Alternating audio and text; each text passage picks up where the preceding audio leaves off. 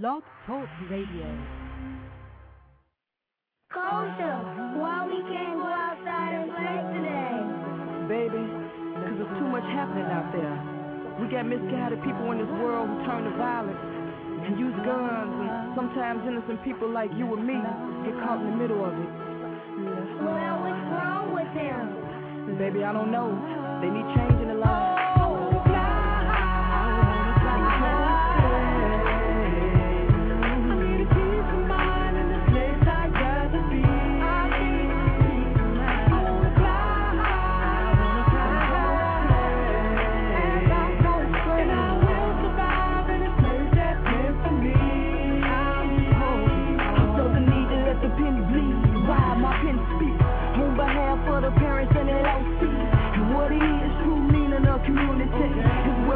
So divided, ain't no unity. You see, I'm tired of reading these TV screens and headlines don't seem to show that they dreams. Their child wanna play right, but they can't 'cause the block filled with gunfire. Ain't no name on them bullets when they take flight, and so we're praying that God for a safe night.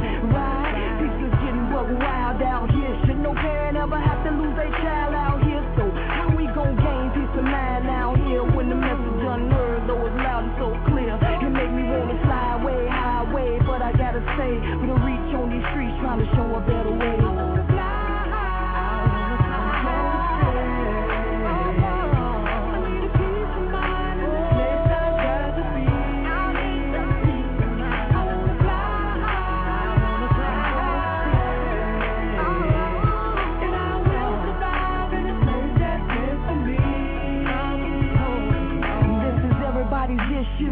Whether rich, poor, black, white, man, woman, still it affects you. Violence ain't racist, death come in their faces, complacent. Till it hits home, that's when you taste it. And all of these murders and numbers unheard of, for reasons unheard of, account for a third of crimes just committed. You hear, but do you feel it now? Me and my people stand strong until they get it. Tell the streets to put the thumpers down. Let's build a foundation here on common ground, and know that we won't stop until that peace is found. Silent cry through the night, can you hear that sound?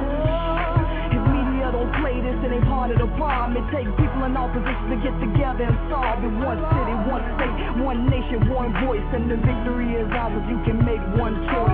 Why can't we live here in peace? That peace is what we need. Why don't they see? And we won't stop until it's found. Let's stand on common ground.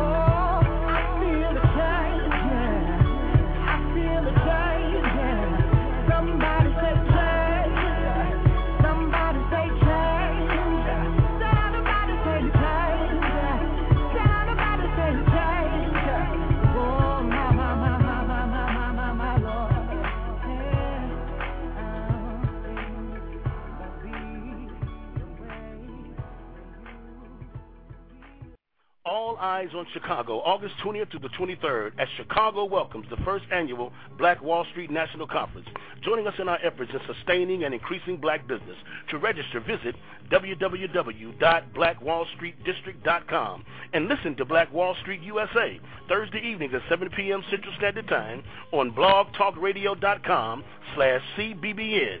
This ad was sponsored by Chicago's BlackBusinessNetwork.com. Join us today and touch the world. I got my mind made up, ain't nothing gonna stop me from feeling this way. I'm feeling good. Ain't nothing wrong with a good thing, and I'm making history on this day. Oh, I'm feeling good. I've been wanted with so much now that I've learned to appreciate. and I'm feeling good. A great day to be alive, but this life never felt so great. But the reason for all this energy is because I feed off the power of faith, optimism, and positivity. And in case you didn't know it, the fun has started.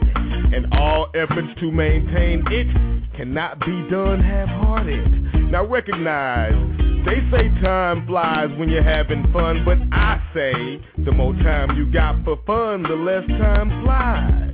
The sun is rising, the birds are starting to sing, the flowers are blossoming, oh, something great is happening. And I'm feeling good, got my mind made up, ain't nothing gonna stop me from feeling this way. I'm feeling good, ain't nothing wrong with a good thing, and I'm making history on this thing. I'm feeling good, I've been wanted with so much now that I've learned to appreciate. Yes, I'm feeling good, a great day to be alive, but this life never felt so great. But the reason for this smile on my face and why I appreciate every breath is because I'm surrounded by a lot of love and respect. Plus I realize the more we appreciate, the more we get back. And that's not theory, it's fact. But you want to know the real reason why I'm just grinning and cheesing? It's simply because I'm still breathing. The sun is rising, the birds are starting to sing, the flowers are blossoming, oh, something great is happening, and I'm feeling good. Got my mind made up, ain't nothing gonna stop me from feeling this way. I'm feeling good, ain't nothing wrong with a good thing, and I'm making history on this thing. I'm feeling good, I've been wanted with so much now that I've learned to appreciate. Yes, I'm feeling good, a great day to be alive, but this life never felt so great. But the real reason I'm excited is because I recognize negativity and know exactly how to fight it. Plus it's by my conscience in which I am guided. I am way too blessed to be stressed. For me nothing is impossible. I am too reluctant to succumb to the pressures of worldly obstacles.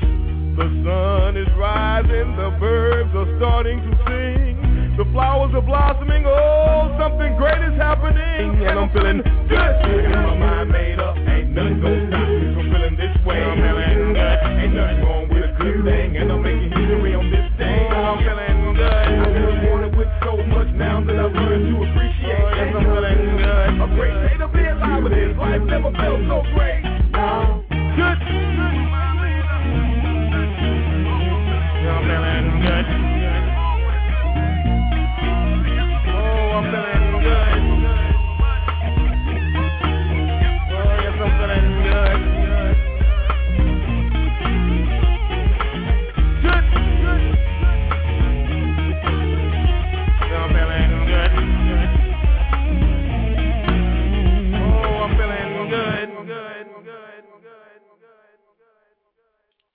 Welcome back to Black Wall Street USA for Thursday, June 24th, 2010, with your host, Mr. Ron Carter, Chairman of Black Wall Street Chicago. This is Sonia Perdue, founder of Chicago's BlackBusinessNetwork.com, and I will be Mr. Carter's co-host for this segment. We want you to know that this has been a great week, and it's going to be a great 8 weeks. Yes, we are counting down because all eyes on Chicago as Black Wall Street Chicago prepares to host the first Black Wall Street National Convention and Summit scheduled for August 20th. We want you to join us as we focus on Black Wall Street districts across the nation. We anticipate more than 500 professionals from across the nation to be in attendance at this first convention hosted by our Chicago base. As we count down to the convention, this show, Black Wall Street USA, will be focused on keeping you updated on what's going on inside of the Chicago headquarters of Black Wall Street Chicago.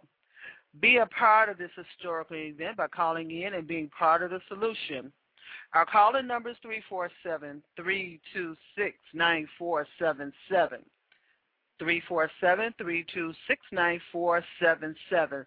The chat room is open. Leave your company information and website links in the chat room. Press the number 1 if you would like to speak to one of our guests or if you have a comment. Black Wall Street USA is on the air every Thursday evening at 7 p.m. Central Standard Time right here on CBBN on Blog Talk Radio. In the upcoming weeks, all eyes will be on Chicago as we prepare for the National Convention. During each of the upcoming 8 weeks leading up to the convention, we will be focused on different aspects of the event, such as the upcoming workshops and seminars, the actual summit itself, as well as our visits to the districts and their participation. This is just a partial list of the workshops to be presented. Women in Business, Follow the Money, Business Networking, Marketing and Advertising, Business Development, Youth, Chicago Youth, International Relations, and much more. If you have an interest in being a presenter or a part of the summit or any of the workshops that we just mentioned, please call us at 312-239-8835, 312-239-8835, and we'll get that information out to you. That's 312-239-8835. But this particular evening, I think we're going to focus on an overview of cities around the country and discuss what their city's 2040 plan. And I think Ron Carter can explain. That's one of his favorite subjects. I think he can explain a little bit more about that to you, because every time we mention CMAP, 2040 plan, people look bewildered. You're listening to Black Wall Street USA. I'm Sonia Perdue. Before we go any further, let's welcome our host to the show. Ron Carter, welcome to the show. How are you this evening? I'm doing very good, Sonia. How you doing? I'm doing great, Ron. It's been an exciting day. Oh, yeah. And here we are again. It's almost, these feel like 24-hour days, Ron. Tell us what's going on over at Black Wall Street. Well, as you indicated, we're at the countdown to our national summit in August the 20th to the 23rd. And we had a very exciting and intense meeting, as you indicated. All eyes are on Chicago, and with knowing that, the committee take that to heart, take that into its direction, take that into how we structure this next summit. And as we doing the national summit, as you indicated, that we are looking at also Chicago 2040 and what Chicago will look like in the year 2040. But prior to the 2040, there are things that's happening now that is preparing how Chicago will look 2040. And again, is that going to be a representation of parity to the black community? But not just in Chicago. Every major city have its 2040 plan, its 2020 plan, and in the year 1950, it had its 2000 plan. How do we be a part of that? And the concern is that throughout the United States, as we focus on different issues in sustaining and increasing black businesses, we see that the same issues are reflected. On our program a few weeks ago, we had someone in Washington, D.C. Stated that the business, black businesses in Washington, D.C. get close to zero amount of the contract. We had a representative from the National Contract Association in San Diego indicating as he goes throughout the country the focus of blacks being involved in the development is still an exclusion opposed to an inclusion. And as we look at this whole scenario, even going back to Black Wall Street of Tulsa, Oklahoma, where blacks actually control not only the economics of their community, but influence the development of others, to the point that there was too much for them to witness, that they end up actually having a riot, or some would say a massacre, on that black community.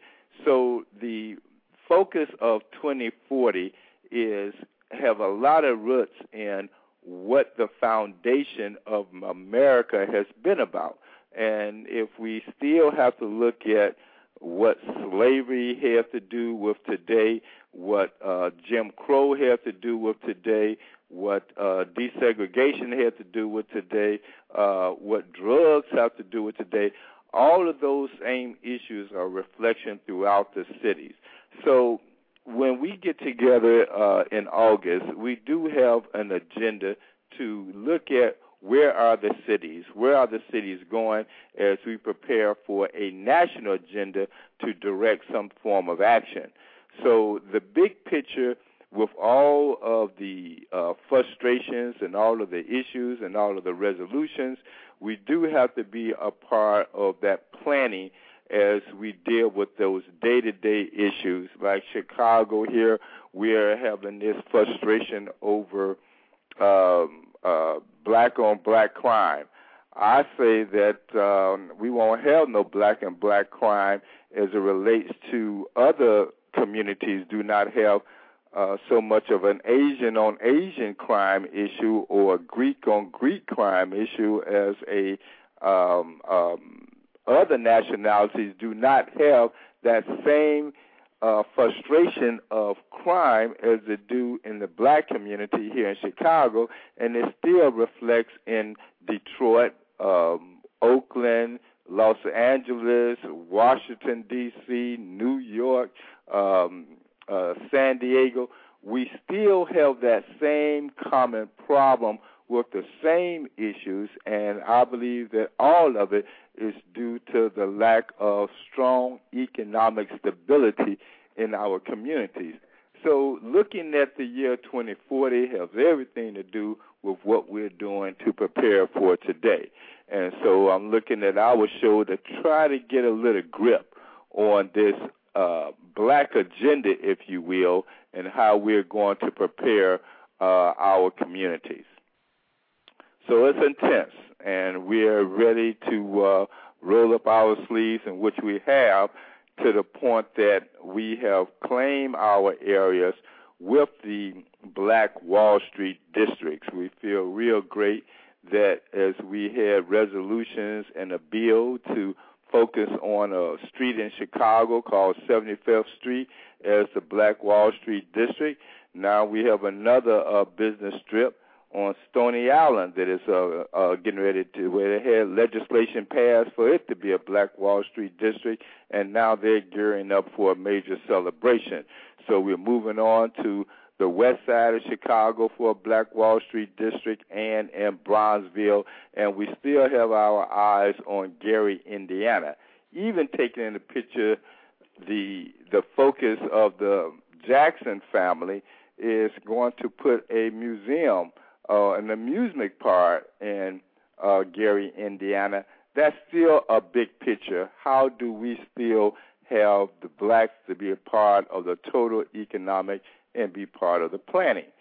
So our mission is intense, our agenda is intense, and even though Black Wall Street Chicago came out of frustrations, it has moved within the last 3 years to have a representation and a template of where we need to go in the future.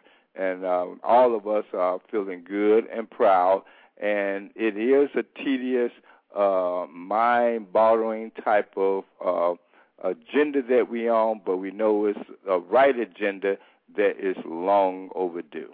So yes, Sonia, we got a heck of an agenda, even to the point that we have maybe about 12 workshops that we're going to engage the people at this summit, and then from there we're going to have presentations from each district, Black Wall Street district, from around the country as well. So it is definitely a heck of a task that we have to fulfill here. Thank you, Ron. You listen to Black Wall Street USA with our host, Ron Carter, chairman of Black Wall Street Chicago. Yes, Ron, we have about 13 workshops right now, and I think if you keep going, we're going to have about 25. But we know, we got, I had to tell you that. Gotta stop him, people. He's just gone on down the road with that. And I think part of that is and part of that comes from which ones have the priority. They all seem to have a priority for us in our community because we have layers and layers of issues. So which ones do we pick? And then we need to add another one. And then, yes, this is a concern, too. And all of these are concerns and very, very important concerns. For all of you that are not aware of it, we do hold meetings every Thursday morning. Black Wall Street Chicago has a weekly committee meeting on Thursday mornings at 8:30 a.m. at the offices of South Street Journal located at 449 East 35th Street. These meetings are open to the public. We just request that you give us a call at 312-624-8351, 312-624-8351 to RSVP. But you're certainly welcome in the midst of this countdown. This is week 8. Tighten it up, week 7. Let's go back a little bit and explain to them. I know we talked about CMAP, which stands for Chicago Metropolitan Agency for Planning, and we're quite sure that different cities across the country have similar plans with different names, but it all means the same. And I believe I read, Ron, that when you first, and you correct me, walked into one of these CMAP meetings, there was no black representation there. Is that correct? Well, it represents the northeastern Illinois. Chicago is the hub, and it has a committee of 75 members. And of those 75 members, there was only 2 that were black. We felt that has no way representation of parity of the northern Illinois of Chicago, to the point that that part of Chicago at least represents about 30% of black representation, but that at least should have 30% of representation on this board.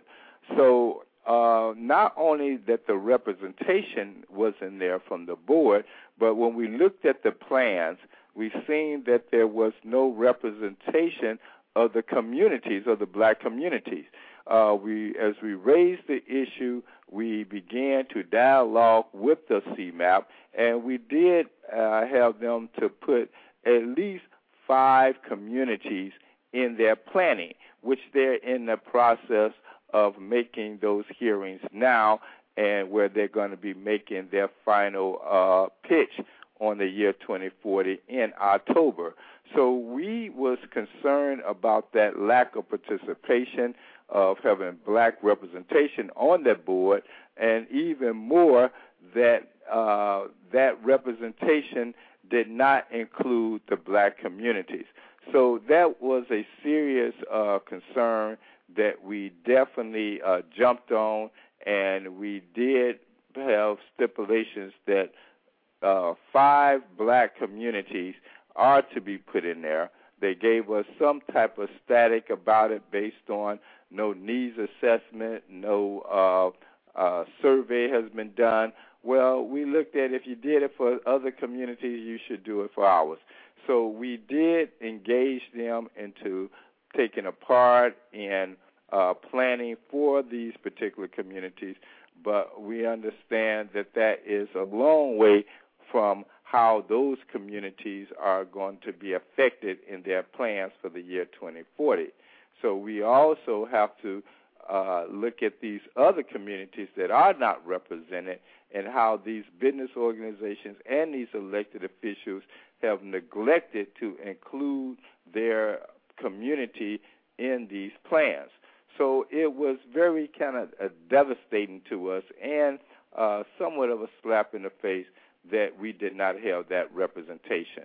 And so we are beginning to still push, and that's one reason why we are pushing for these Black Wall Street districts, so that whether we are in their plans or not, we are still looking at our own plan of inclusion on how funds and planning will include the black community.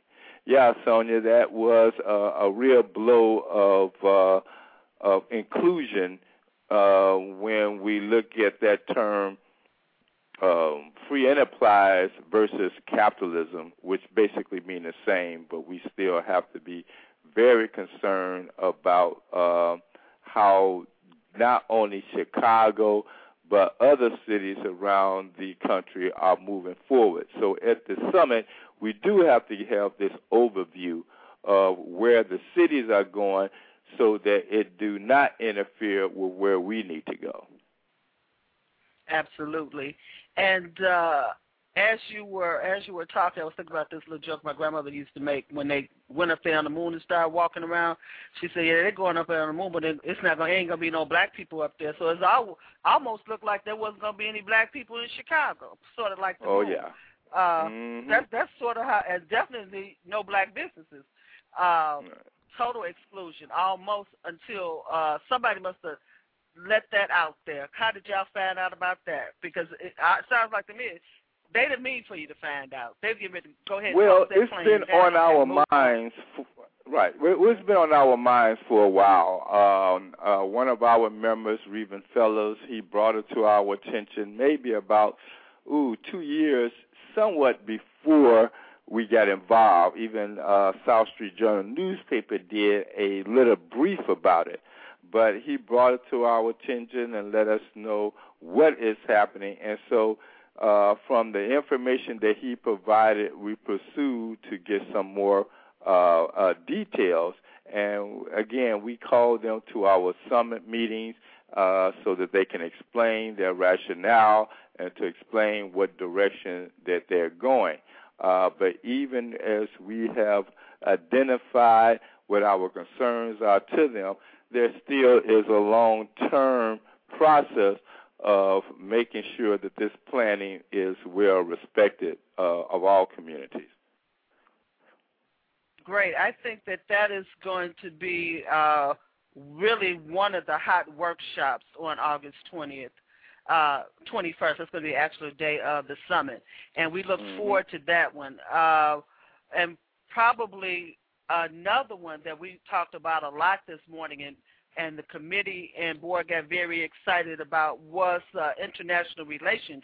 But what we're going to do, we're going to come back and talk about international relations. First of all, you're listening to Black Wall Street USA with our host Ron Carter, chairman of Black Wall Street Chicago. I'm Sonia Perdue, his host for this segment. We're going to go to the phones, Ron. Let's see who's on the line because we want to bring everybody around the nation into this dialogue. Welcome to Black Wall Street USA. You're on the air, area code 510. Hello there, Sister Sonia. Hello there, Mr. Carter. I got that voice. How you doing, Chairman? I'm fine. How you doing? We're doing okay. I'm glad y'all let me in on your meet this morning. That was spirit. That's exactly what we need. That type of spirit. Oh yeah. Well, I can say that you definitely added a flair, and you see that we do discuss in forms of summit resolutions where we have some members that definitely want to take up some issues with you at the summit. Right, which is good based on that inclusion and the concern that people have. Let me ask you, we've been talking about initially Chicago's 2040 plan on where Chicago is going and the concern of the lack of participation of blacks in Chicago planning for the year 2040. In your meeting and dialogue with other cities, is that the similar case based on how different municipalities are planning? And do you see that there is an inclusion of the black community part of these long-range plans? Well, no. And here in Oakland, they forever have had what they call a general plan, which usually was 20 years, 30 years, 40, 50 years out. They have a map of the city, and I'll just give you an example. In West Oakland, there was a place called 7th Street. And that was a very successful black district. I mean, they had Slim Jenkins, Lincoln Theater, sort of like Black Wall Street. But during its height, during the 40s, when my grandparents came to California and worked in the shipyard, my grandmother was a Rosie Riveter, my grandfather worked on the boats and the ships and things like that long before the 40s even showed up. So far back as the 20s, they had a general plan for that area. So they allowed black folks to just come in there, set up business and enterprise and things like that without black folks knowing that it would be changed.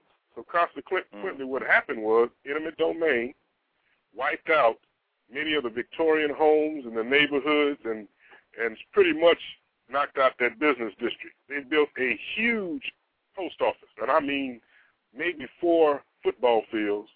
They wiped out probably 80 homes in that area.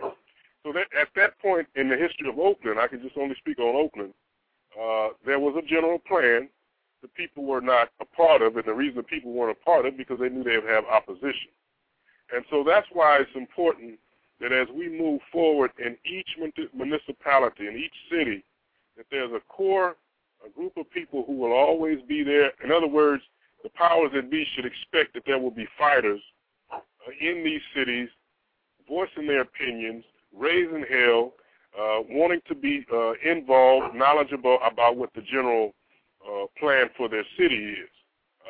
Chicago 2040 plan, 2050 plan, right now is the time that we, not just the people who are adults and who are of age now, but we got to get our young people knowledgeable about what's going to happen 50 years down the road to prepare for their grandchildren. You see, so it's done deliberately. It's deliberately, and this is nothing new. They've always done it that way.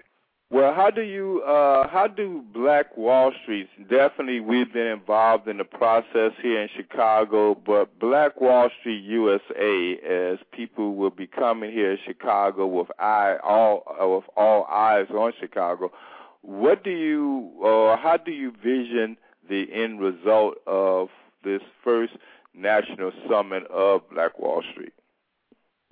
Well, I know that they will come away from Chicago seeing something that's historic. Now, we got to take this into account. First of all, when we first started talking in 2007, we had no clue that the powers that be in your state's capital would sign on, would push the idea of a historic black business district in Illinois.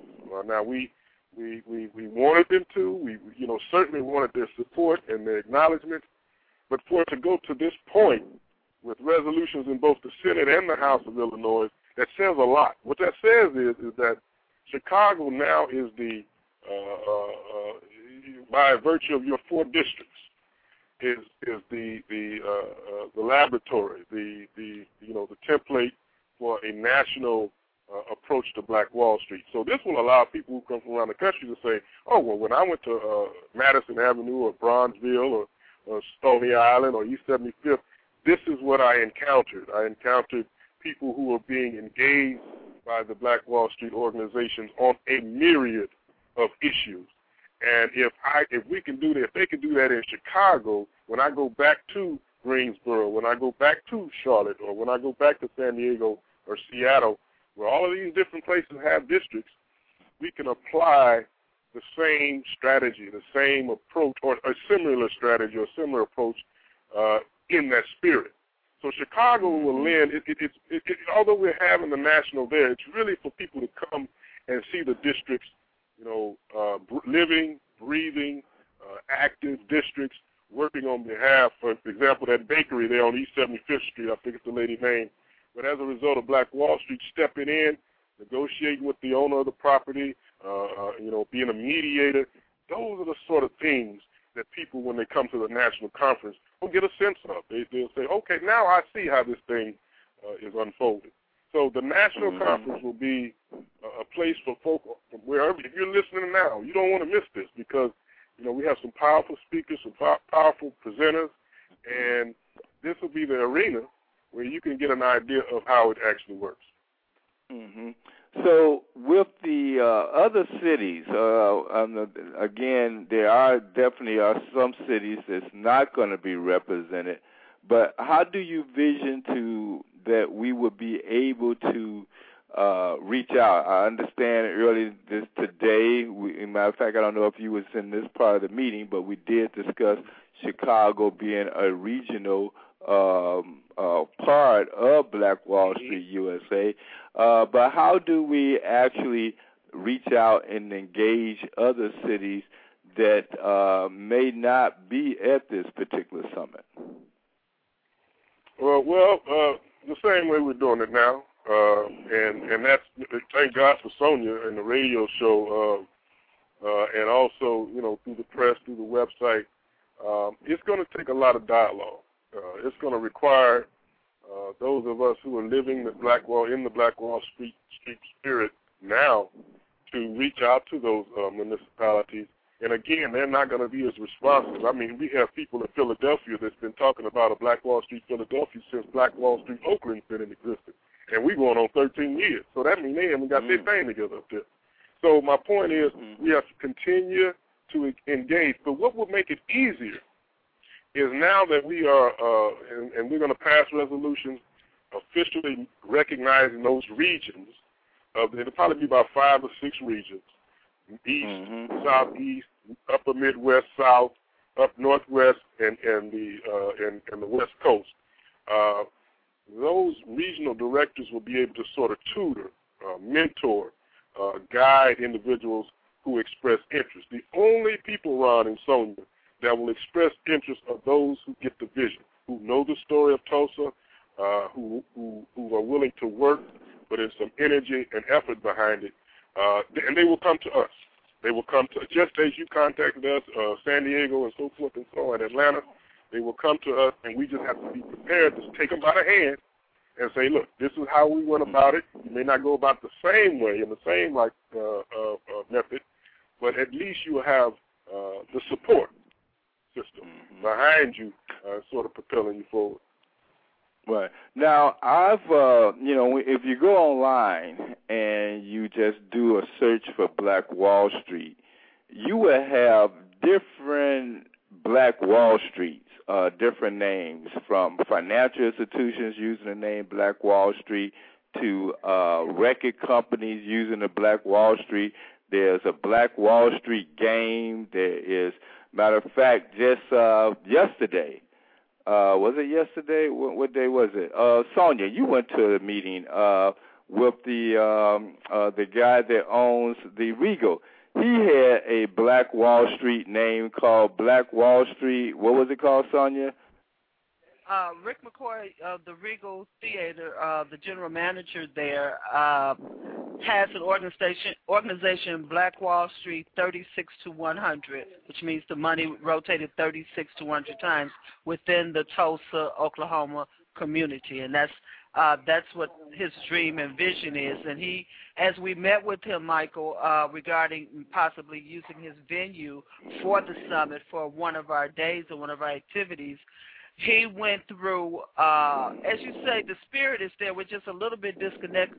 Before we even got into talking about renting the venue or talking business, Rick McCoy actually did a half-an-hour presentation on Black Wall Street 36 to 100 to let us know what he felt. And we sit there and we listen to him about his program and his plan, and it seems like people all over, they have the same vision, but there is a division, and we need to bridge that gap, and that's how I see that particular meeting. Okay, so with that one example and then the other examples of different Black Wall Streets, could you see that there is some type of unification of identification?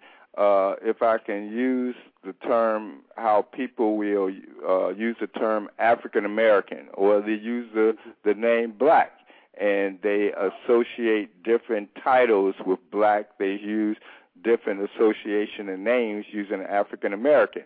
And the same thing that I'm looking at is how people will use the term Black Wall Street. How do you, as Sonia indicate, is there a necessary link to these names of Black Wall Street to some type of degree? Well, now I can just say that there's a record label out there that uses the name Black Wall Street. And, in fact, when we first got started, JT, the Bigger Figure, rapper out here in Oakland, sent his attorney or server over to our office and wanted us to turn over the web domain to him because he was using the name Black Wall Street. And so some white fella down in Tulsa, Oklahoma, purchased the name blackwallstreet.com. And he had leased it to him for some time, and he was selling the actual domain name for $10,000. Oh, my God. This white fella knew the value of the domain. See, for me, what forced me, well, let me put it this way, what forced my spirit on this issue was the fact that if we're going to talk about Black Wall Street, it has to be in the spirit of what Black Wall Street really was. Now, we could have called this Little Africa because that was the original name.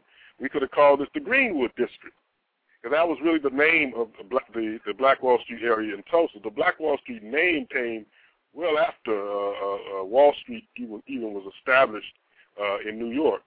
So the name is now being used as a fad or as a catchphrase. And what's sad is that those who are throwing it out there really don't know the true history of Tulsa. And what I encounter, I've been to probably 90 cities around this country talking about Black Wall Street, and the most thing they remember is the destruction of Black Wall Street. So that gave my soul, my spirit, the task of teaching folk about what happened prior to the riot and the destruction. Sort of like the way my grandfather used to do us. He used to say, well, I'm whooping your behind, but I don't want you to remember that you got your behind whooped. I want you to remember why you got your behind whooped. And that's the sort of the same science. I don't want people just remember that Tulsa got burned down. I want them to remember why Tulsa stood, why it existed, why it lived, why it breathed, why it provided something for the people in that area.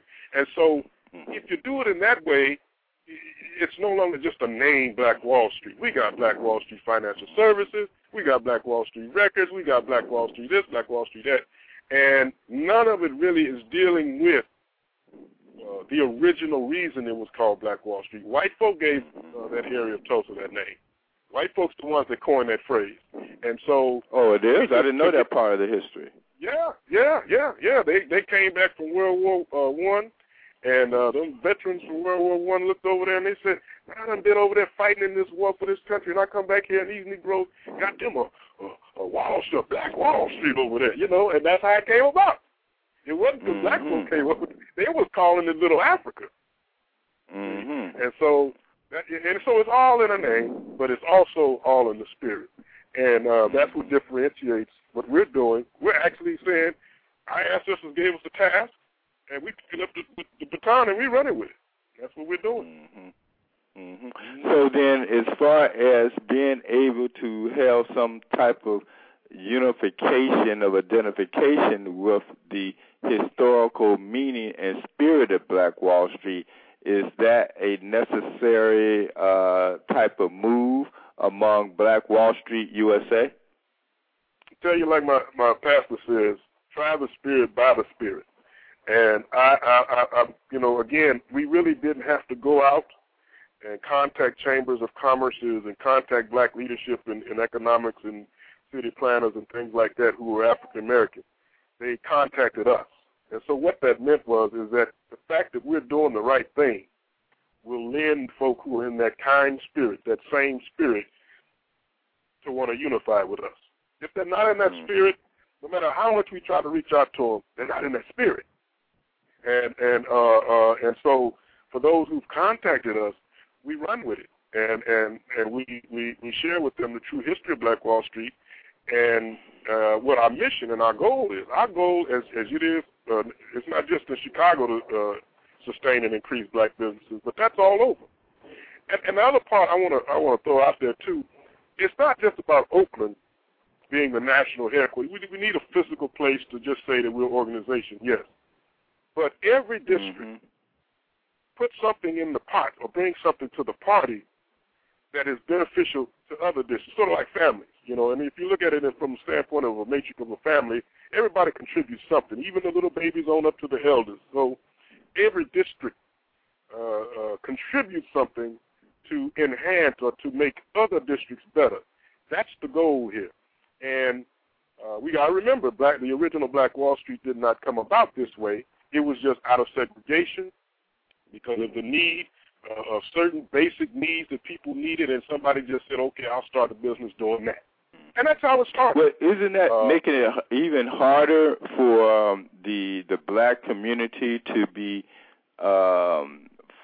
more focused and more advanced and where it should be, because we do not have the quote-unquote segregation to keep us united? I can even give a little example. When I was in the United States Navy, that we were on a ship of 130 sailors. You know, that 130 sailors, 20 were black. But we were forced to, and I think it was more like by choice, that we stood together under, you know, going across the Pacific Ocean. So we don't, is it a point that we don't have that luxury of segregation in order to be together? Well, you know, as far as we should be?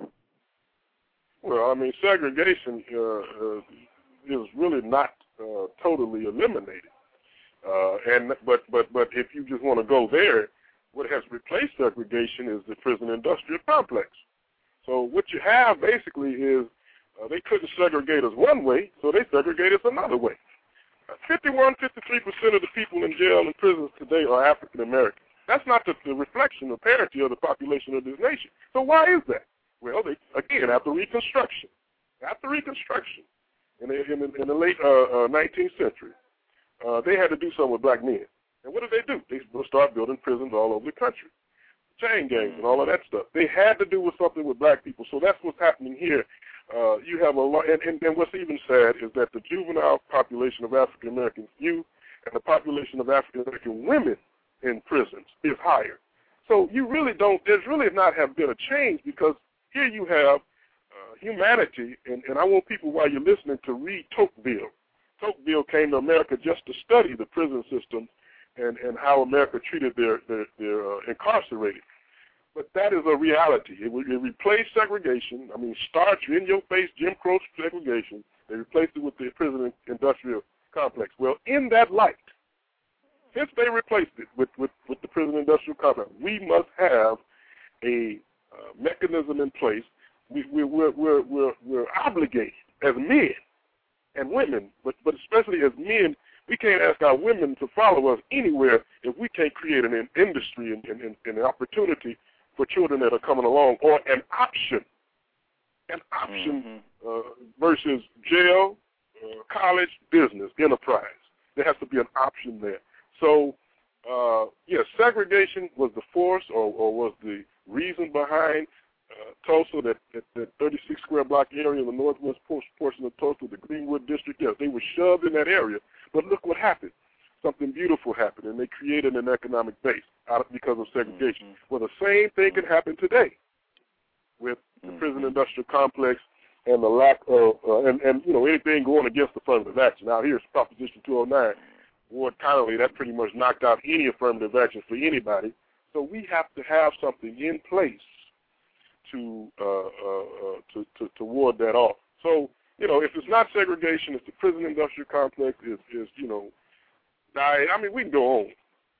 But with the mission of Black Wall Street, as you look at other organizations, for example, in Chicago, we had the. Go ahead. Oh, I'm sorry. Okay. In Chicago, I believe that was in March, this past March, we had a panel of prominent representations of leadership from Louis Farrakhan, Jesse Jackson, Dorothy Tillman. There was maybe about I guess maybe about 9 leaders that came to Chicago to address the black agenda. Right. For the most part, people walked away. There was about 3,000 people that showed up at this particular program. And in showing up, the sentiments that they walked away frustrated with no agenda. Is the Black Wall Street USA to engage with this leadership and with this notion of a black agenda, if it's nothing but from its own municipality or from a national focal point, and with or without or in collaboration with the leadership of different organizations, or do it move on, or does it try to blend together? How does that work? Well, if we can just go back historically, that would probably be the best answer. We did not have nowhere near the black leadership I mean, we got black leadership organizations coming out of our feet. All over the place, you got a black organization for this, that, and the other. Well, that wasn't the case for those who, when they initially started Black Wall Street. So they did not have that support. I mean, probably the closest thing they had was abolitionists, William Lloyd Garrison on the white side and Frederick Douglass on the black side, with regards to some national movement. So there was no NAACP, there was no Urban League, there was no, National Organization of Negro Women. None of that existed. So what they had to do was, one, in the spirit of the Lord, because that was a foundation, and two, in the spirit of survival, create something. And they didn't need organizations to make that happen. So if we could do that today, not saying that we don't need them, but it would seem to me that if their organizational mission and their focus is to make things better for black people, well, you certainly can't ignore economics. And something should happen on the line of, take the Urban League. They didn't start out dealing with economics. This is the most recent phenomenon. And they started getting money from all these corporations and things like that. The NAACP started moving in the direction of getting money and so forth for economics. So you obviously see that they're doing it. What Black Wall Street does is give a in-your-face model of what it means to have a black business district and have that money recirculate in the community several times where we're self-sufficient. So if the Urban League, if Rainbow Push, if the National whoever want to join that effort, first they got to realize the Spirit of the Lord is the foundation of it, and then what we do as leaders is the other part. You see, they weren't. Our fathers in Tulsa was not privy to having those type of organizations on their side. It just didn't happen. All right. Well, we're going to take a break right now, Michael, and if you want to, you can definitely hold on after we take this break, and we're going to be right back to discuss some more regarding our Black Wall Street USA National Summit that's going to be held here in Chicago, August 20th through the 23rd. And just hold on, and we'll be right back after this break. Sonia? All right. Thank you, Ron. You're listening to Black Wall Street USA with our host, Mr. Ron Carter, Chairman of Black Wall Street Chicago. I'm Sonia Perdue, founder of Chicago's Black Business Network.com. Join us today and touch the world. We're going to go to a break, but as Ron said, we want you to stay tuned. We're going to come back with more information on the upcoming Black Wall Street National Convention and Summit. And right now, we want to play something from one of our sponsors, and we hope that you, too, will come forth and be one of our sponsors. We support organizations like Partners in Community Building, Inc., as they contribute to building up our communities by enriching the lives of others. Partners in Community Building is a nonprofit organization, and there is no charge for their services. PICB is a HUD-certified counseling agency, and here are just a few of the services available to you in the Chicagoland area. Foreclosure prevention, there's no charge for this service. winterization, who doesn't need their home winterized? Cedar Energy Assistance and Furnace Programs. Even if you are paying your electric and gas bill on time, you may still qualify for assistance from Cedar. Home ownership counseling is available, as well as rental assistance referrals. Partners in Community Building is located at 3424 South State Street in Chicago. For additional information and to schedule an appointment, contact PICB at 312-328-0873. Call 312-328-0873 for all of your housing needs. Ms. Bobby Ball is the Executive Director of Partners in Community Building, Inc. Tell her you heard about it on CBBN on Blog Talk Radio.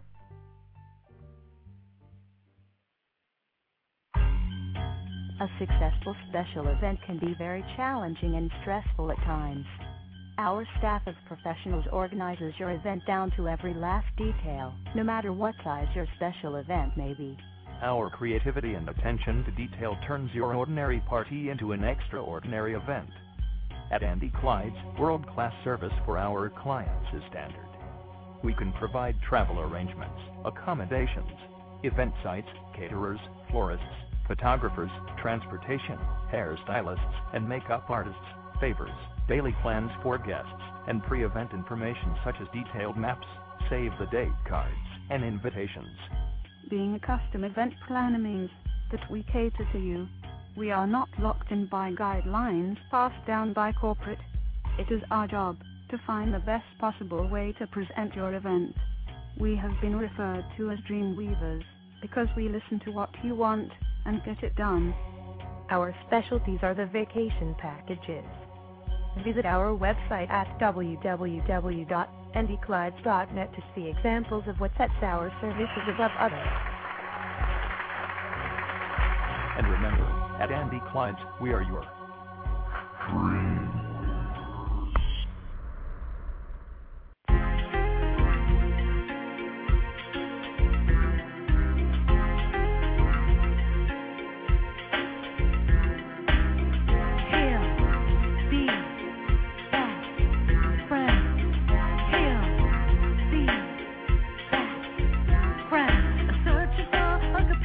Friendship, someone you could bring your life with. The desires of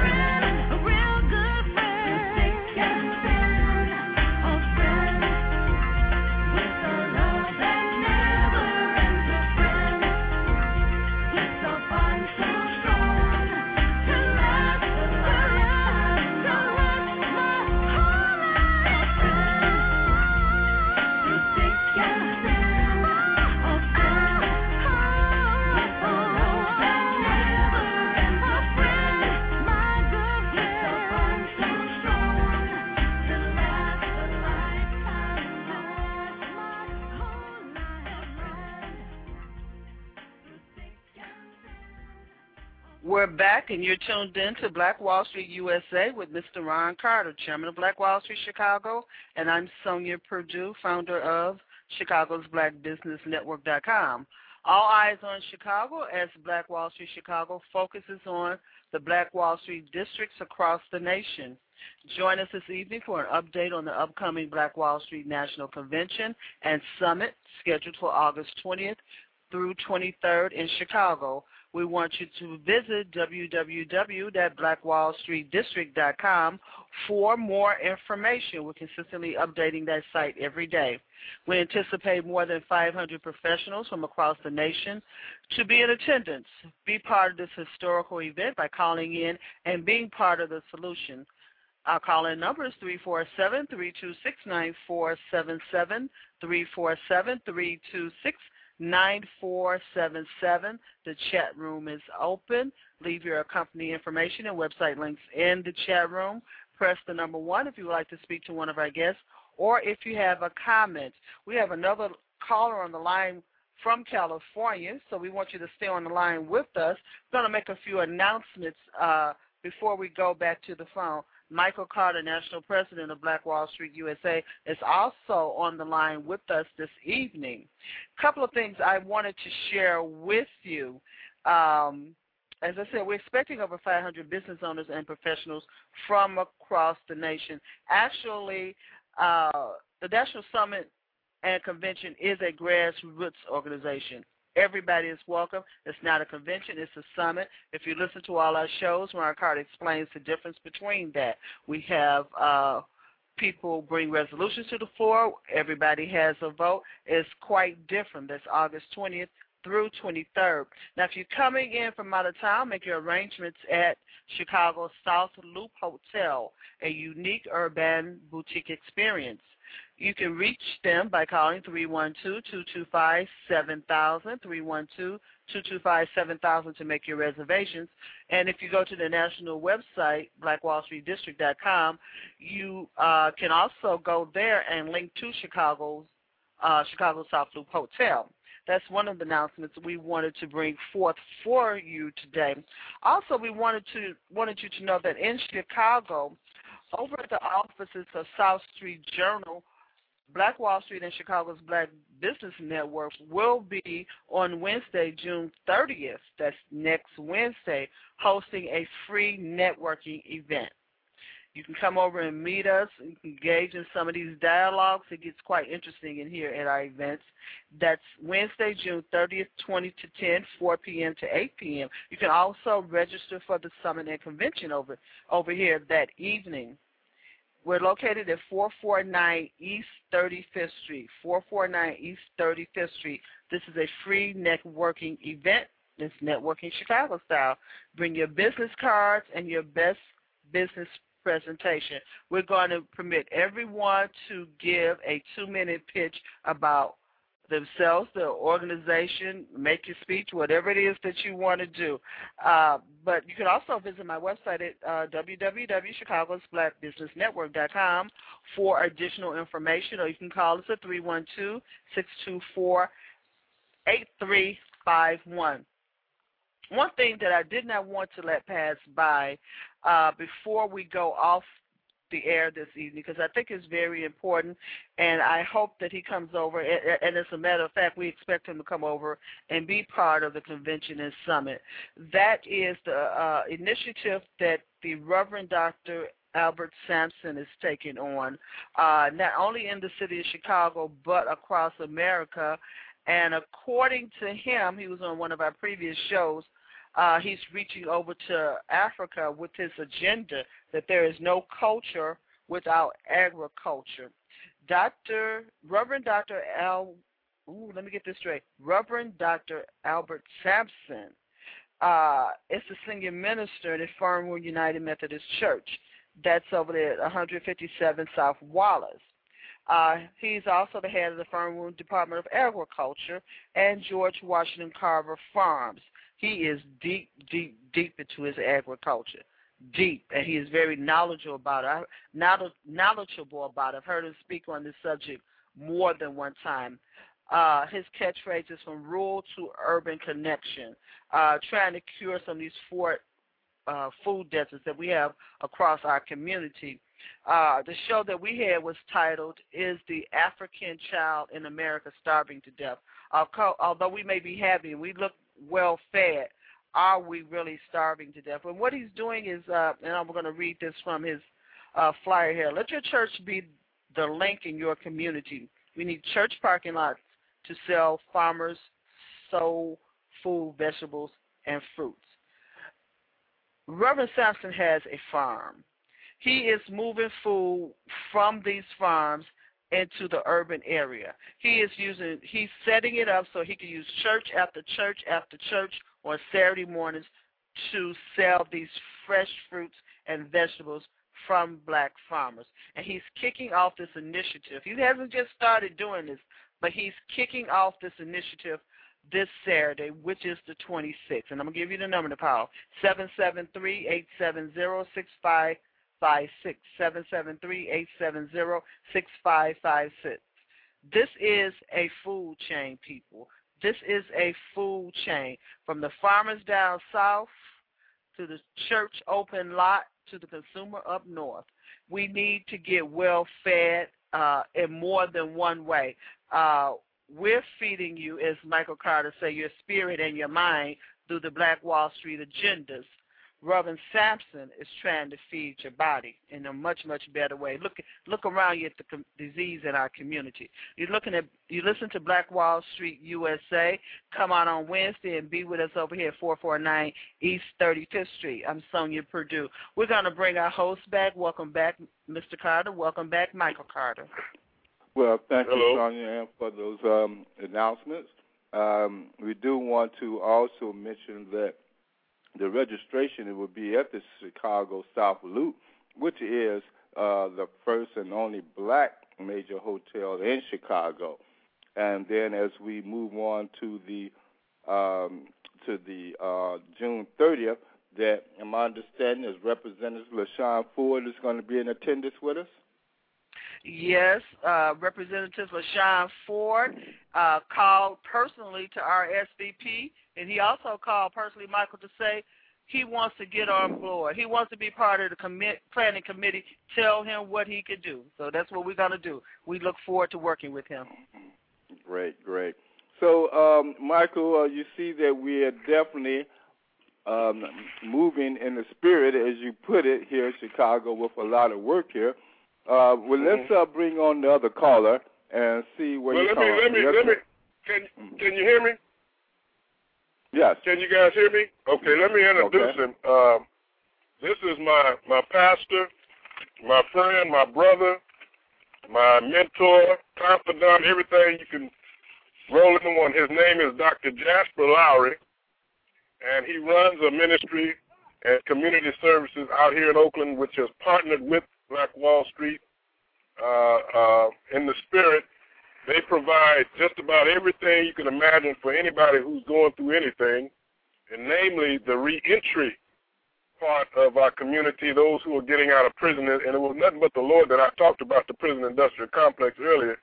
And now here we are sharing, breaking bread together. So as I just present Dr. Jasper Lowry, I'm just going to let him share with you a bit about his ministry, and hopefully he'll be there in Chicago in August. Dr. Lowry.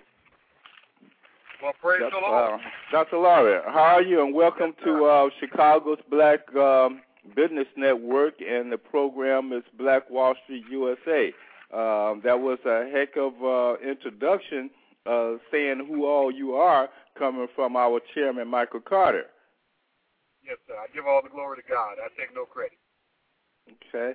Well, I have to, I hope that we can have you here in Chicago at the National Summit. Are you planning to be with us? The dates do agree with my calendar, so I'm going to make I'm going to put my best foot forward, in other words, to be there. Okay. Well, let me enter this type of statement and concern and question to you, is that we've been here at Chicago Black Wall Street, have had the focus of trying to engage the religion community to take more of an active role with Black Wall Street. Yes, there's been many ministers, They have come to our summits and they have been to our meetings. But one thing that we have not done, we have not had an organized structure of taking advantage of the resources and the talents of the church, and when it comes to black economic development. But there was one minister that came to our office last week. His name was Elijah Hill. He's from Texas. And he found out what we're doing. He found out about Black Wall Street USA. And he came to me and stated that he wanted to be a part. He is the director of the National, let me get it right now, the National Museum of African American Religions, headquartered in Texas. And so he indicated to us that I let him know the same thing I just expressed about our lack of an organized church focus in Black Wall Street. And he indicated that he want to take that charge because he has a base of understanding of how to engage the black church community in this whole movement of Black Wall Street. How do you assess where the church is at and what we need to do? But just a point, we will be having a church workshop or session at the summit. But what do you think it needs to do to enhance that economic relationship with the church, or should it be?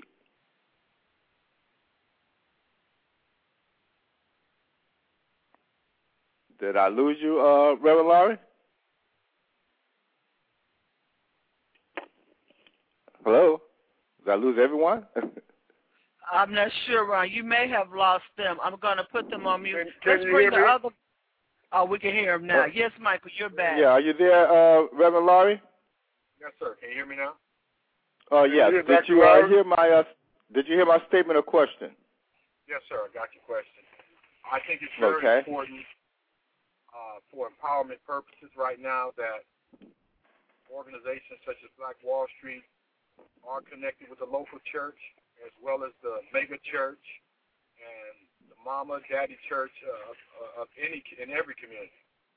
It's very important from the eating habits that we're addressed with to the housing crises that families are in, to our kids being in the system, and all the economic empowerment that's required for us to maintain as a civilization, as a people.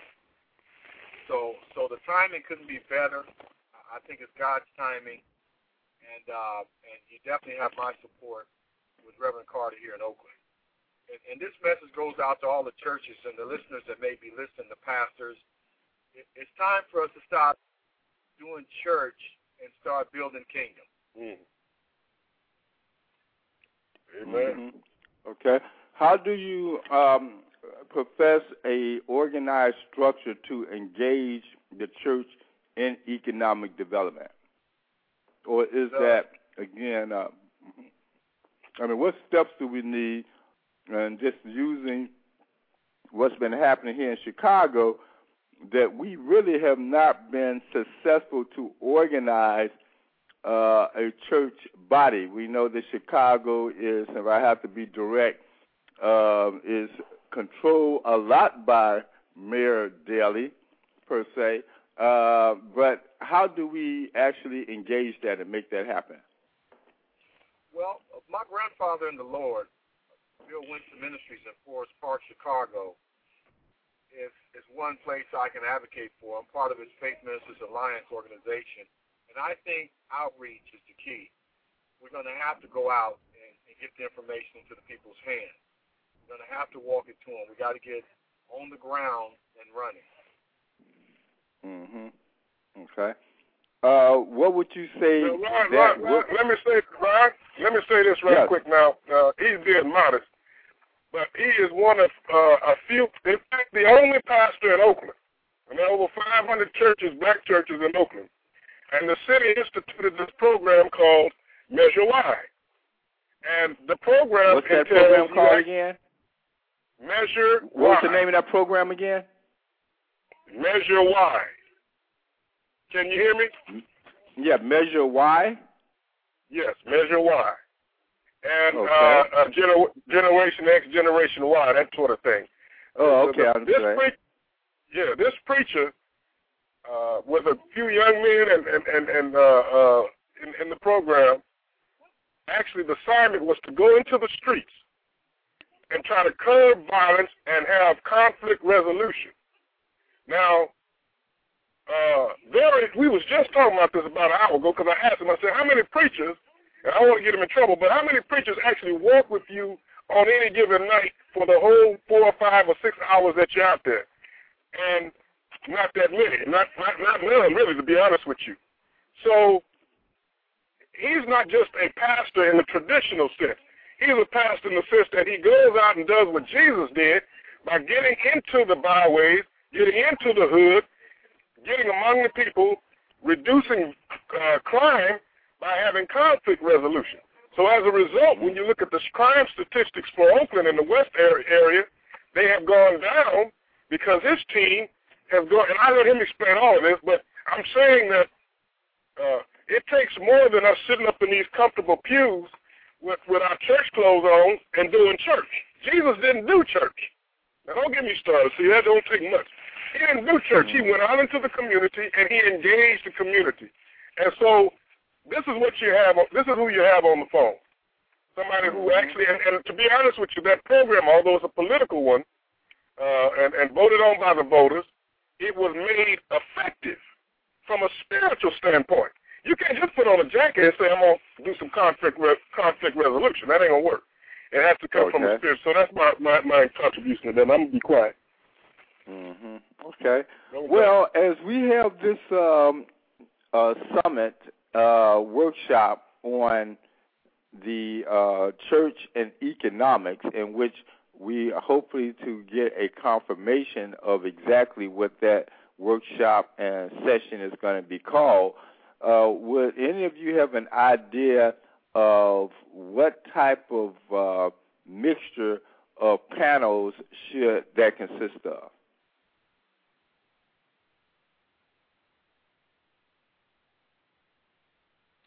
Sounds like they're going in and out again. Let's bring the other caller online. I'm sure Michael will be back in a minute. Area code 510. Welcome to Black Wall Street, USA. We're gonna bring the other caller on. We're gonna bring you all on. And Ron, you can answer the question again. Michael, are you back now? Ron, yeah, we're both back. Oh, okay. You're going in and out, Michael. Ron, why don't you ask the question again? I think it's because we both in the car on the phone with you. That's probably what's going on. Okay. Well, let's bring on the. I'm gonna hold that question, and I'm gonna bring the other caller on. Caller? Is the other caller on? Is everybody in your car, Michael? Because it's another car. I don't know. They could all be in Michael's car out there in Oakland somewhere.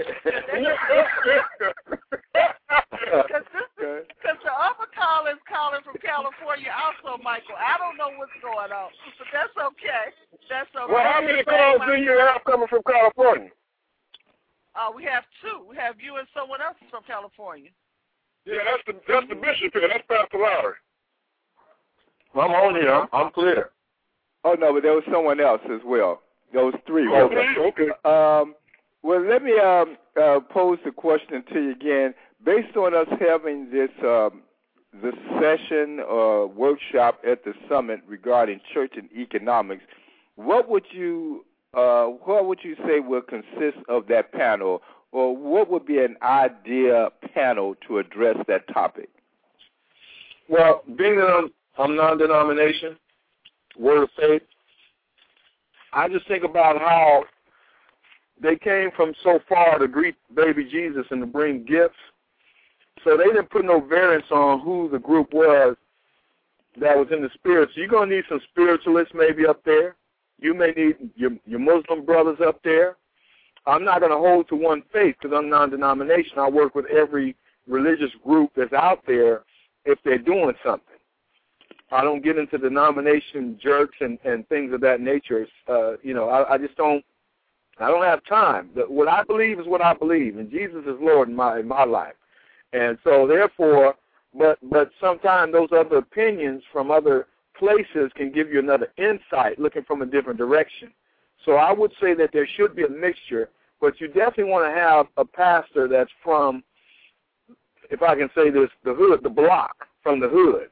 Somebody that's still engaged with what's going on in the community, and he hasn't ran off into his sabbatical area where nobody can touch it. You need somebody that's involved with the people, that knows the voice of the community.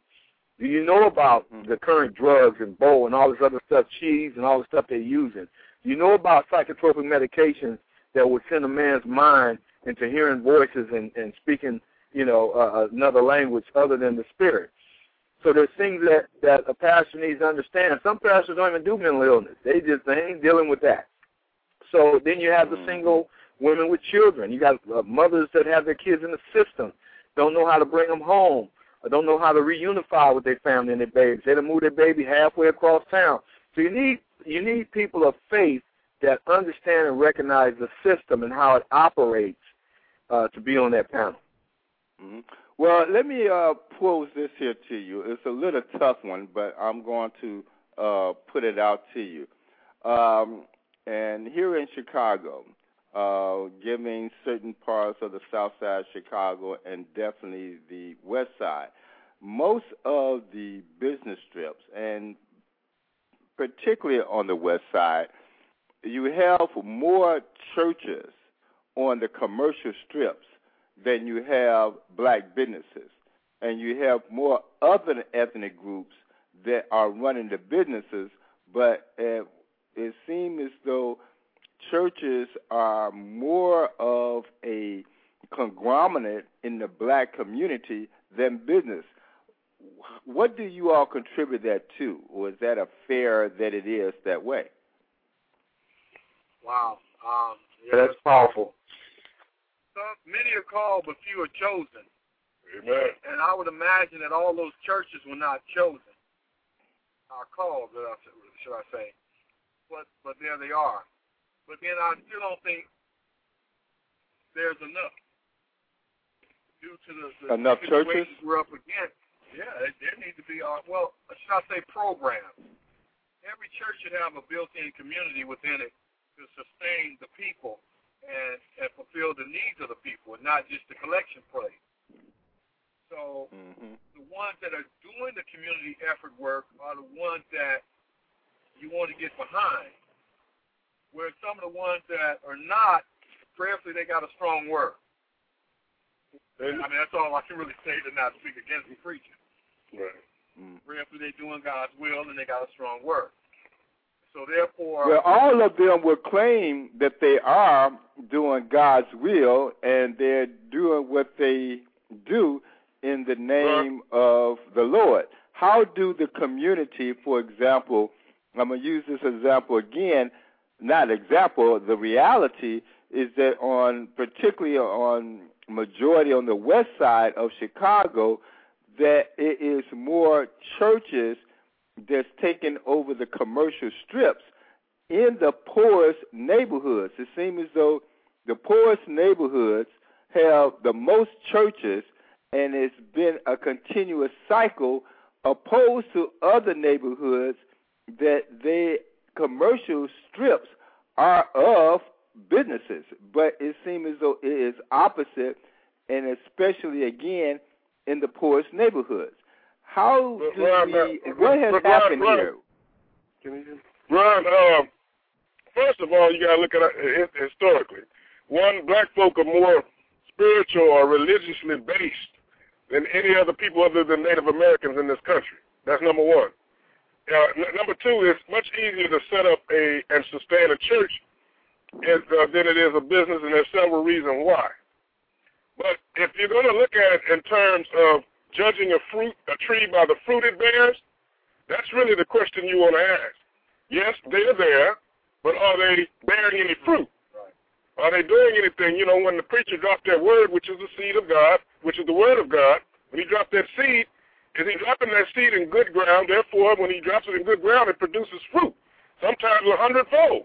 So if that's not happening, then what you basically have is 4 walls and some man up a woman in there talking about their pastor. And the Christ, Jesus Christ, if churches were operated in the same principles that Christ pretty much crammed into 3 chapters. I mean, Christ took all of the Old Testament and all of the prophets in the history and crunched it down into 3 chapters, the Sermon on the Mount. Well, if those churches that are established in those poor areas would carry out the principles of Christ, there would be no need for this enemy. For example, in Tulsa, the Mount Zion. I mean, it was the premier black church. They had just finished that edifice. They were going to dedicate it in July of 1921. But the way that church arrived to that point was because of sharecroppers, that church dealing with the issues in the community. There were only 22 churches in Tulsa. So they didn't need all of these different churches. But the churches were effective. So to answer your question, people establish churches for a number of reasons. You know, young minister fell out with his pastor, and he got to go start a church. Everybody got to start a church somewhere. So that's primarily why it ended up the way it did. But again, the principles. Again, this brother here, Dr. Lowry, he's young. He's a young preacher, and so he's not caught up in this traditionalist. You know, I'm a Baptist, or I'm Staunch Church of God in Christ, which ain't nothing but loud Baptist. I'm this, I'm that. No, what he decided to do was obey God. Winston told him, when you go back to Oakland, give them my word. And when you give the people the word, then you start seeing the results of it. And so it's no longer an issue of churches. But I tell you this, 9 times out of 10, if you find a bunch of black churches in a poor neighborhood, they're open half the time, they're not effective, and it's really, to be honest with you, not a church. It's an exercise of futility. Well, Michael, you're not so, you're pretty young yourself. So how is he going to be your father, your mentor, and all of that? And he's a young man. I mean, what's going on here? You ain't. I mean, you're kind of young your own self now. Well, yeah, I didn't say father. So how you gonna call him a young man? Now, what's going on? Yeah. Okay, all right. I just had a little thought there. I just had to get some clarity about thoughts. I always give you a hard time. Sonia, get her out of my back, Sonia. It's all good, Mike. It's all good. Okay. Well, this is just going to be a question regarding the church and economics. As I indicated earlier, we have been doing our summits every 3 months. And every 3 months, the role of the church in economics always comes up. And again, Reverend Elijah Hill from Austin, I'm not sure if it's Austin, but he's from Texas. He's from the National African American Museum of Religion. And he wanted to have this session because at first we did not have no session or workshop to address the church and economics. But he brought it to our attention, and so naturally we talked about it. When we have our summits, it's on the Chicago level, but will and can it reflect, and I guess it's going to have to reflect, a national agenda with church and economics. And I guess we just need to be prepared because it always come up, whether we are prepared or have it on the agenda or not.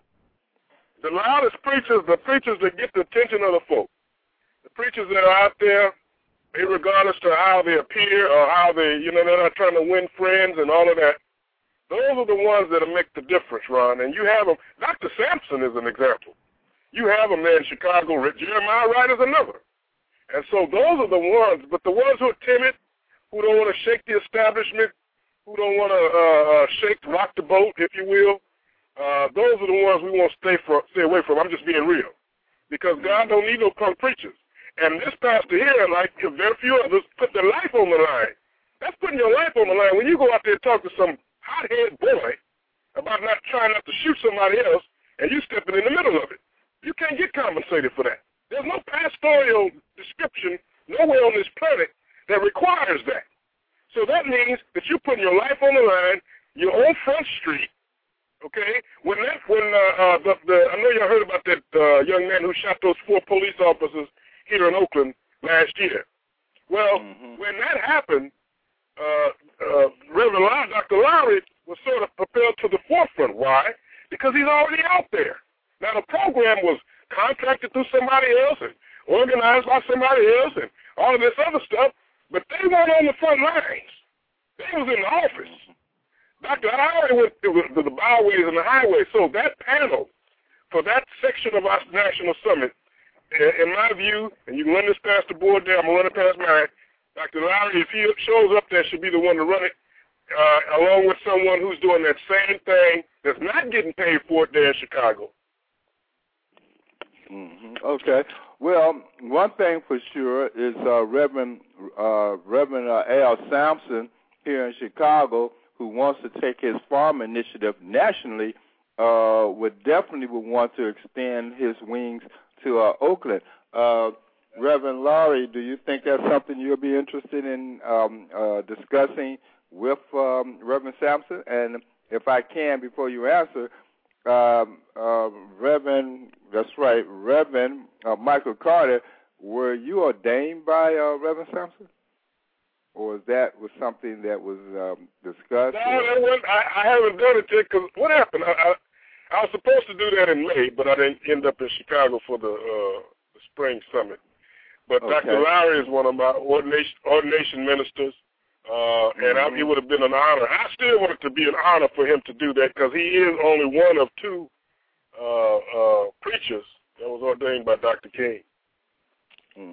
So what do you think about that food initiative, Reverend Lowry, as it relates to Reverend Al Sampson and what he wants to do with addressing food in the black community? Did we lose him again? They disappeared on out again, didn't they? Let me see. Probably. I'm going to bring this 501. Let me see. I don't know who this 510 area code is. Larry, what about now? 54. Hello? Yeah, you there? Yes, how you doing, caller? No, this is Dr. Hall again. Sorry about that. Okay. All right. Yeah, I think it's 2 or 3 years behind. Okay. We should have been at it. We should have been had that food out in these communities, especially in the black neighborhoods. We should have been ahead of this game. Big Mama has a green thumb. How do we get away from Big Mama's green thumb? I don't know. But it sounds like the enemy came in somewhere and sold us on to another way to eat. And now some of these next generations never even known about Big Mama's green thumb. So I'm for it 100+%. I mean, I house 102 people right now, and I've helped over 3,500 to get off the streets of Oakland. So yeah, we need a farm in our backyard.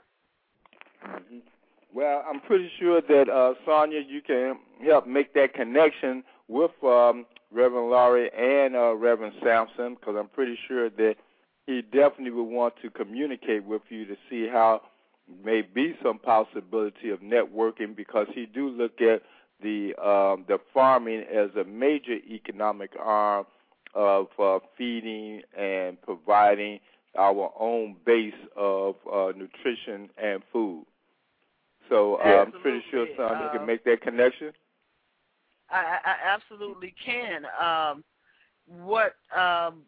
I was just what I gave was just a tip of his program. His initiative, Reverend Sampson's initiative, he's more than serious. I don't even know the word used about him and his farm and his agriculture and his initiative. It's just, it's in his heart. He is so into it. Yes, he wants to do it nationally. He wants this food shipped from these black farmers all over the country. And as this food moves from these black farmers, those are other jobs created every step of that food. food chain is another job, and that's what he's pushing more than anything. And I just want to take another moment, just so they know what Fernwood United is about. I just want to take just one moment, because probably Dr. Lowry and Reverend Carter, I mean, he got everything here from the Girl Scouts to Veteran Affairs. He's got hip-hop economics. I'm looking at his organizational chart. He's got internet, TV, and radio, computer classes, adopted school, CETA, DNA. I mean, if he don't have all these classes, I mean, what you're talking about, Michael, is what it should be about. Now, if anyone is setting the template, I'm just impressed. Anyone is setting the template, this is a template for them to follow. And yes, absolutely. I will connect them, Ron. I will definitely connect them. Thank you. Let me just say quickly that the website for Dr. Lowry's ministry, which I am very heavily involved in and am proud to be, is www.urojas.org. That's Urojas. That means the word Urojas means God's prosperity and light. Mm-hmm. Okay. So I want folks to check that out. Okay. And support us. Support the organization. Mm-hmm. Okay. So with this whole initiative of many agendas, as naturally the church being one of those focus, and with the 12 different workshops or sessions that we have, we're looking at really taking advantage of the eyes on Chicago come August the 20th to the 23rd. And with that theme of all eyes on Chicago, we know what we want to achieve among ourselves, but how much do you think that is a reality of all eyes on Chicago? I know that there's marketing to make all that happen, but given that can be almost to the point of all eyes on Chicago when Barack Obama was elected president. Regardless if it's not that many numbers, what can the nation actually feel from such a movement that we are moving on? Ron, it's unspeakable. And let me just excuse Dr. Lowry. He's on his way into a meeting with the chief of police here and discussing, we had a shooting, and then they were having a visual from the shooting, and then somebody came along and shot the people at the visual. So he has to go in there and meet with the chief. I believe, again, see, people are going to get tired of me saying this, but you have to view this in the spiritual. It cannot be viewed like any other ordinary phenomenon. So anybody stepping in the direction of this movement, they got to realize it's not a carnal movement. It's not a natural movement. It's a spiritual one. And so all eyes on Chicago really is all eyes on what Chicago has been able to accomplish in the last 3 years that took Oakland, took Tulsa 91 years, took Oakland almost 15. You've been able to accomplish it in 3 with regards to people coming, wanting to be a part, people showing up at your summits. And I think I heard somebody say that one of the older sisters had her shoes off and somebody told you to shut up. But that's because the spirit got to the point where folks say, I can't sit at home. I can't sit. See, they used to sing a song, I'm glad I got religion that I can feel sometimes. Ain't no need to have no religion that you can't feel. And so, again, all eyes on Chicago is really about seeing a model, now 4 models, seeing a body, an organization of black folk actually voting together, actually working it out. In other words, and this, I'm going to get in trouble with my theologian friends, but from what I've witnessed with Chicago Black Wall Street, y'all work better in what I guess the secular methodology than most churches. See, I've known the time in business meetings at churches with a setting like a Black Wall Street summit, Negroes bring guns and knives and won't cut somebody or shoot somebody because this trustee don't agree or trust that trustee or this deacon don't trust that deacon. But these supposed to be saved folk, Christian folk, spiritual folk. Well, they're full of hell is what they are. So that type of spirit, when you can come to a Black Wall Street summit and sit down and voice your opinion, that's a rare occurrence these days. And so even when you go to city council or to a Cook County hearing or whatever, you got to take a number, fill out a card or whatever. But when you come to a Black Wall Street summit, you get to voice your opinion. You get to, even if you're not and I don't know if I'm jumping the horse, a member, you can throw a resolution out there and say, I move this, I move that. Because you're participating. Well, what's behind that? A spirit. And so All Eyes on Chicago is more than just about Chicago. I want everybody working with this national summit to get it in your head. I know you love Chicago, and I know you love your districts, Stony Island, Madison, 75th Street, and Bronzeville. That's all nice and good. But it's not about Chicago. It's not about you. It's what you're doing. My God, what you're doing is making it possible so that when Gary comes on board, instead of it taking 3 years, it'll be 3 weeks. The folk is knocking down the door and say, oh, I'm going to put this there. I'm going to help do this with regard to Black Wall Street. I'm going to help solidify that. I'm going to help bring these young girls in who want to be entrepreneurs who are left out of the system. I'm going to help this young mother who always wanted to be an entrepreneur because her husband wasn't good and all that. The kids weren't doing right. She couldn't do it. She couldn't go to school. Things like that. There's a spirit behind it. So that's what All Eyes on Chicago is. It's more than just Chicago. It's about what the spirit has already, I look at what's your legislation coordinator. What's her name? Registration coordinator? Yeah, the one that's responsible for the legislation there. I guess she's the liaison. For Stony Island, Angela Williams. Angela Williams, and then there's another young lady there too. But I look at how the spirit. We talked for a long time, but I look at how the spirit has just encapsulated this woman. And other folk, look at Sonia. See, that's not something that just happens. There has to be something there that connects our spirits. And so when I first got to Tulsa, when I was in college, when I met some of those survivors, when I went to the Greenwood District and what's left of it, the spirit in me was immediately connected with the people there, and them people had been there years ago. So it was not a stretch for me to come home and say, I'm going to find me some folk in that same kind of spirit. So what the National Summit will do, it will garner that. It will support that. It will feed into that. And before you know it, we're going to have folks just knocking down the doors like we're doing now. Because I would have never imagined that Chicago would be where it is now and still rolling. You couldn't have paid me, Ron. You couldn't have paid me to believe that the Senate, even though a black brother put it through, Senator Trotter, would vote unanimously on something black. Now, if it was a black person that died and it was a memorial, that's a different thing. But for them to unanimously vote, you couldn't have paid me. Because they ain't done that in California. So for them to even go that far, you see, a constituency to go that far, that's what it means, All Eyes on Chicago.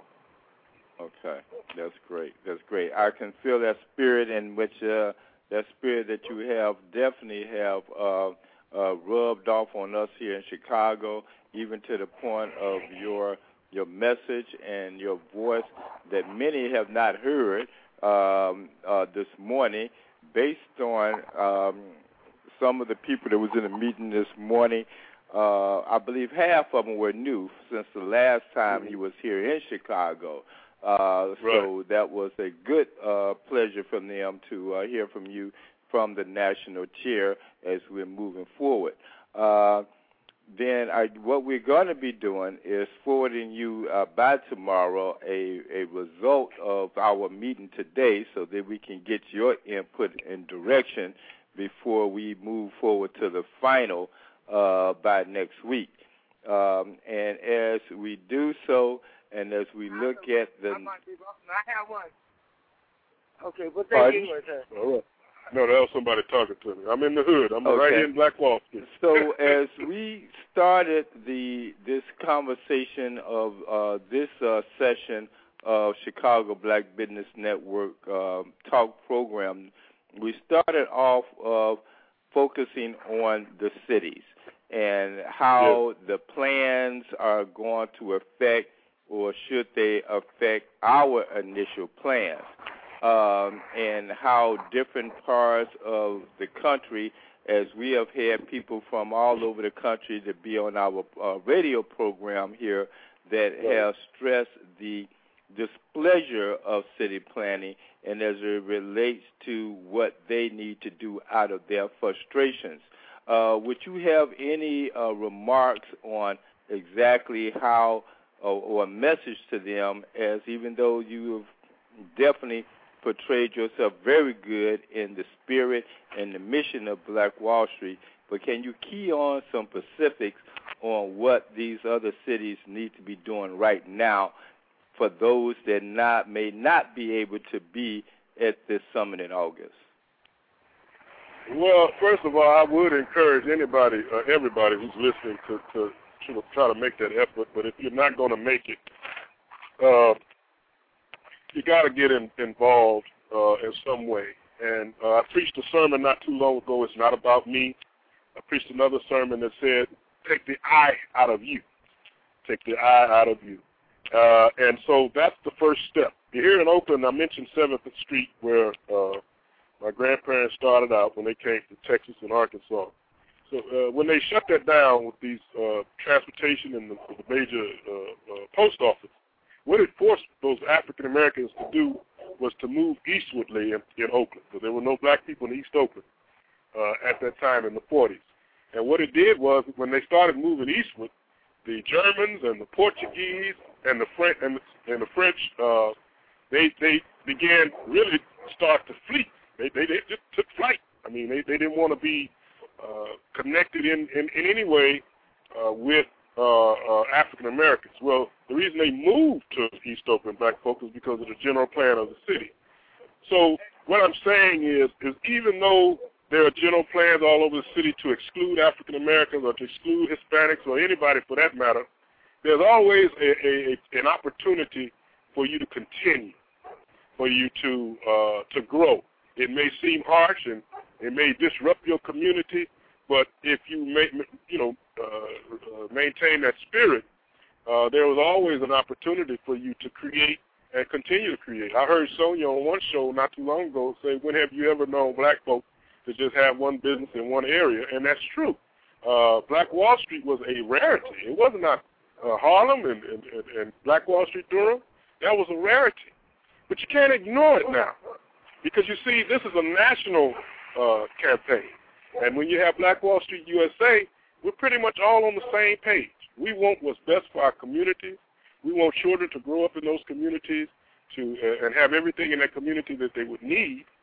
And if something comes along like a general plan of a city, and the city planners are saying, "Well, we got another plan for the city," then that's when we step up and we say, "Well, look, you're going to have to come through us in order to make this happen." They did not burn down 7th Avenue. No. They went intimate domain. They might as well have burned down 7th Avenue. My great aunt Esther, she had a restaurant on there. She just died, 93 years old, my grandfather's sister. She had a business over there for 72 years. 72 years. And so, again, irrespective for Black Wall Street, Oakland, irrespective of the general plan, they have a plan right now for Black Wall Street District, Oakland, to run a trolley, to take buses, remove all the parking on the street, and to have these buses stop at maybe every 3 blocks. And you can't park on the street. So that's going to affect the businesses on International Boulevard. Well, what we did was we had meetings at the churches on International, at the churches that are well established, because that's the general plan for that area. Initially, they wanted to turn International Boulevard into a residential strip, meaning they would no longer zone that area for business. They wanted to turn, condos and apartments and things like that to try to disrupt the economic flow. But we raised hell. And so they came up with this other plan to eliminate parking and have buses run now. So our response to that now is to get this black transportation company that's one of the top businesses on the black enterprise. They're based right here in Fairfield, California, to donate buses to the Black Wall Street district, so that people, when they want to come to the area, they'll park in the parking lot, hop on one of them shuttles, and they can go anywhere up and down into the Black Wall Street district that they want. So we have to be creative. We have to strategize and know that every city that got a general plan does not necessarily mean that that is the best general plan for that city, because things change. Compositions change. Populations change. So we don't know if Chicago is going to really look like the Chicago today in 40 years. You don't know. Nobody knows that. So again, we have to be strategic. We have to plan properly, and we have to work together. And the strength, and I thank God today, I really do, the strength of the spirit of Black Wall Street is just exploding. It's exploding all over the place.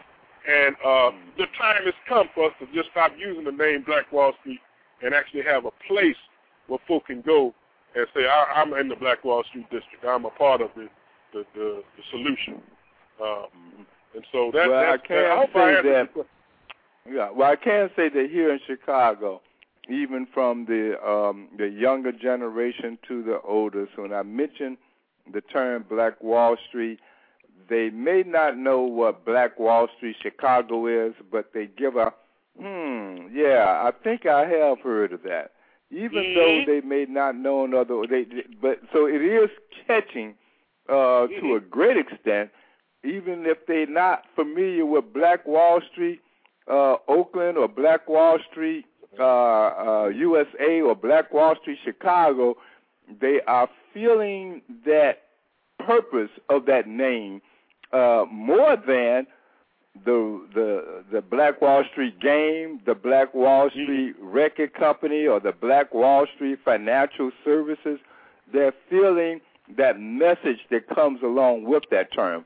So I can admit that what you all started in Oakland, California, has definitely have a base of understanding to move forward on.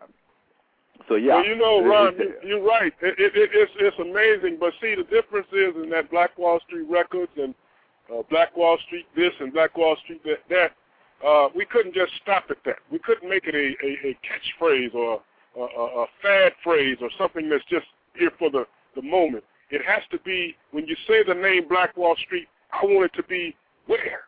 Where is there? If I'm in Texas, I want to say, okay, where is there Black Wall Street? If I'm in Louisiana, boom, where is it? If I'm in Illinois or Philadelphia, where is that Black Wall Street?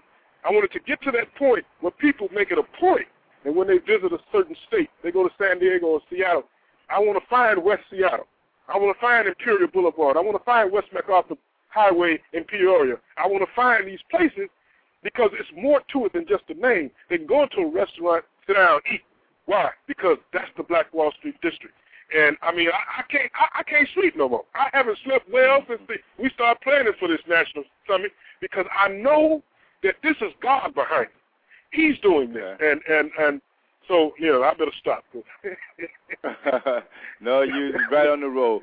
Well, I tell you what, we are coming to the end of the show. When you say you better stop, that's basically the only reason why you need to stop, because our time is up against the clock. Minister, Reverend, my friend, my brother, Michael Carter, I have to admit with you that there definitely was a spirit, because I know that when I was searching to try to find out what I'm here doing in Chicago with this Black Wall Street, I can say that God did lead me to you. Say, this is what you're doing. And I gave you a call, and from that point I understood what I was doing and why I was doing it, because initially I didn't have no idea what I was doing. I just felt something had to be done. But the template that you all have laid in Oakland, California, definitely has been a template that the nation have to follow. So with that, I'm going to let it go with Sonia, so that she don't pull out a whip on me based on this time element we got here. So, my dear Sonia Perdue. He's getting better, Michael Carter. Oh, boy, he's getting better. Because, you know, he takes us down to like 30 seconds.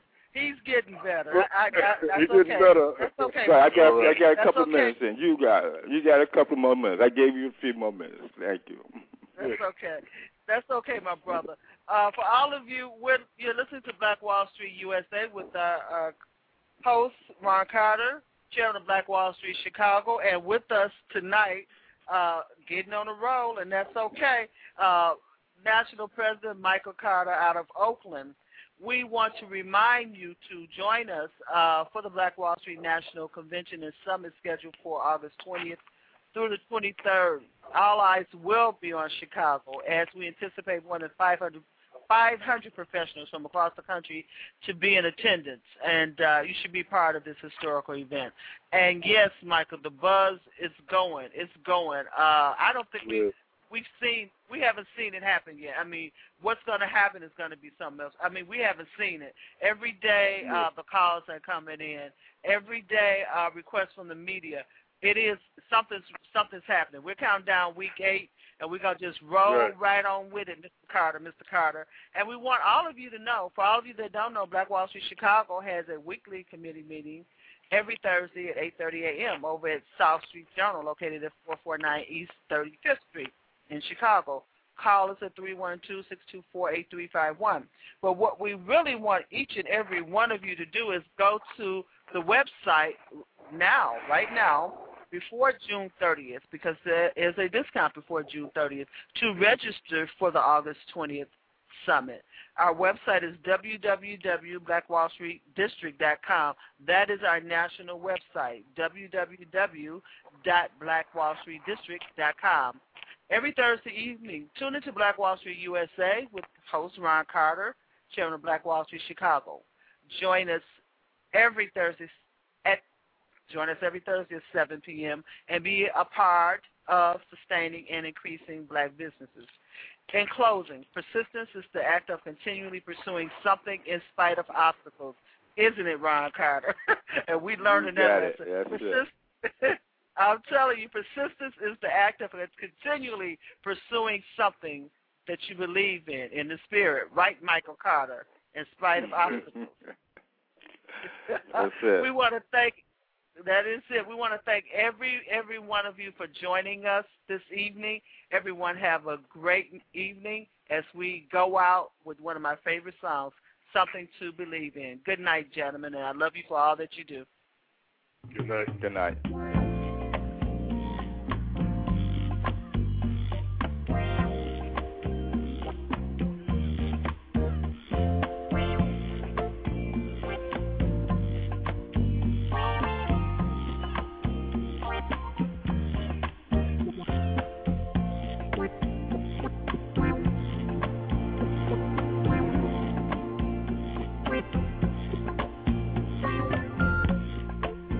Many miles and a little more you'll live. But how many times in your years to live you give?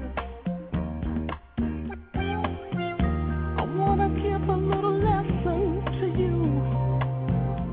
Now and then it may be of some use. A thought that may sure you more and more something to believe, someone to believe in, something to believe in, something to believe in, something to believe, something to believe in, something to believe. Woman and man since time began sacrificed. Sometimes wise with the ways of love, kind of nice. And then the luck becomes somewhat hard. Bad advice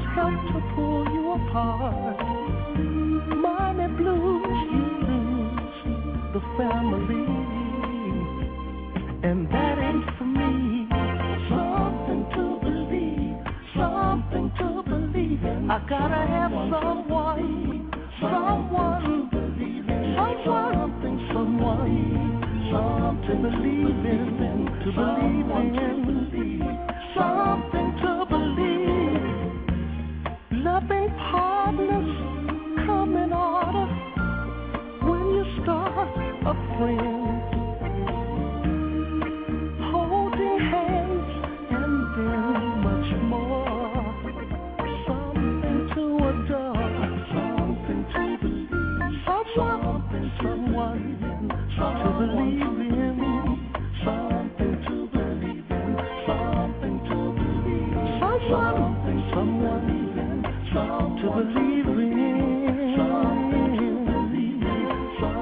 to believe, something to believe. Don't waste the time. I need something to believe, someone to believe in, something to believe in. I read a sign somewhere that said, everyone walking can always stumble over truth. But never you mind, 'cause we always get right back up and leave it there. Knowing we need a little truth. I mean, just a little something to believe, a little someone. Everybody wanna go to heaven, but don't nobody wanna die. May as well have your heaven on earth for someone to believe.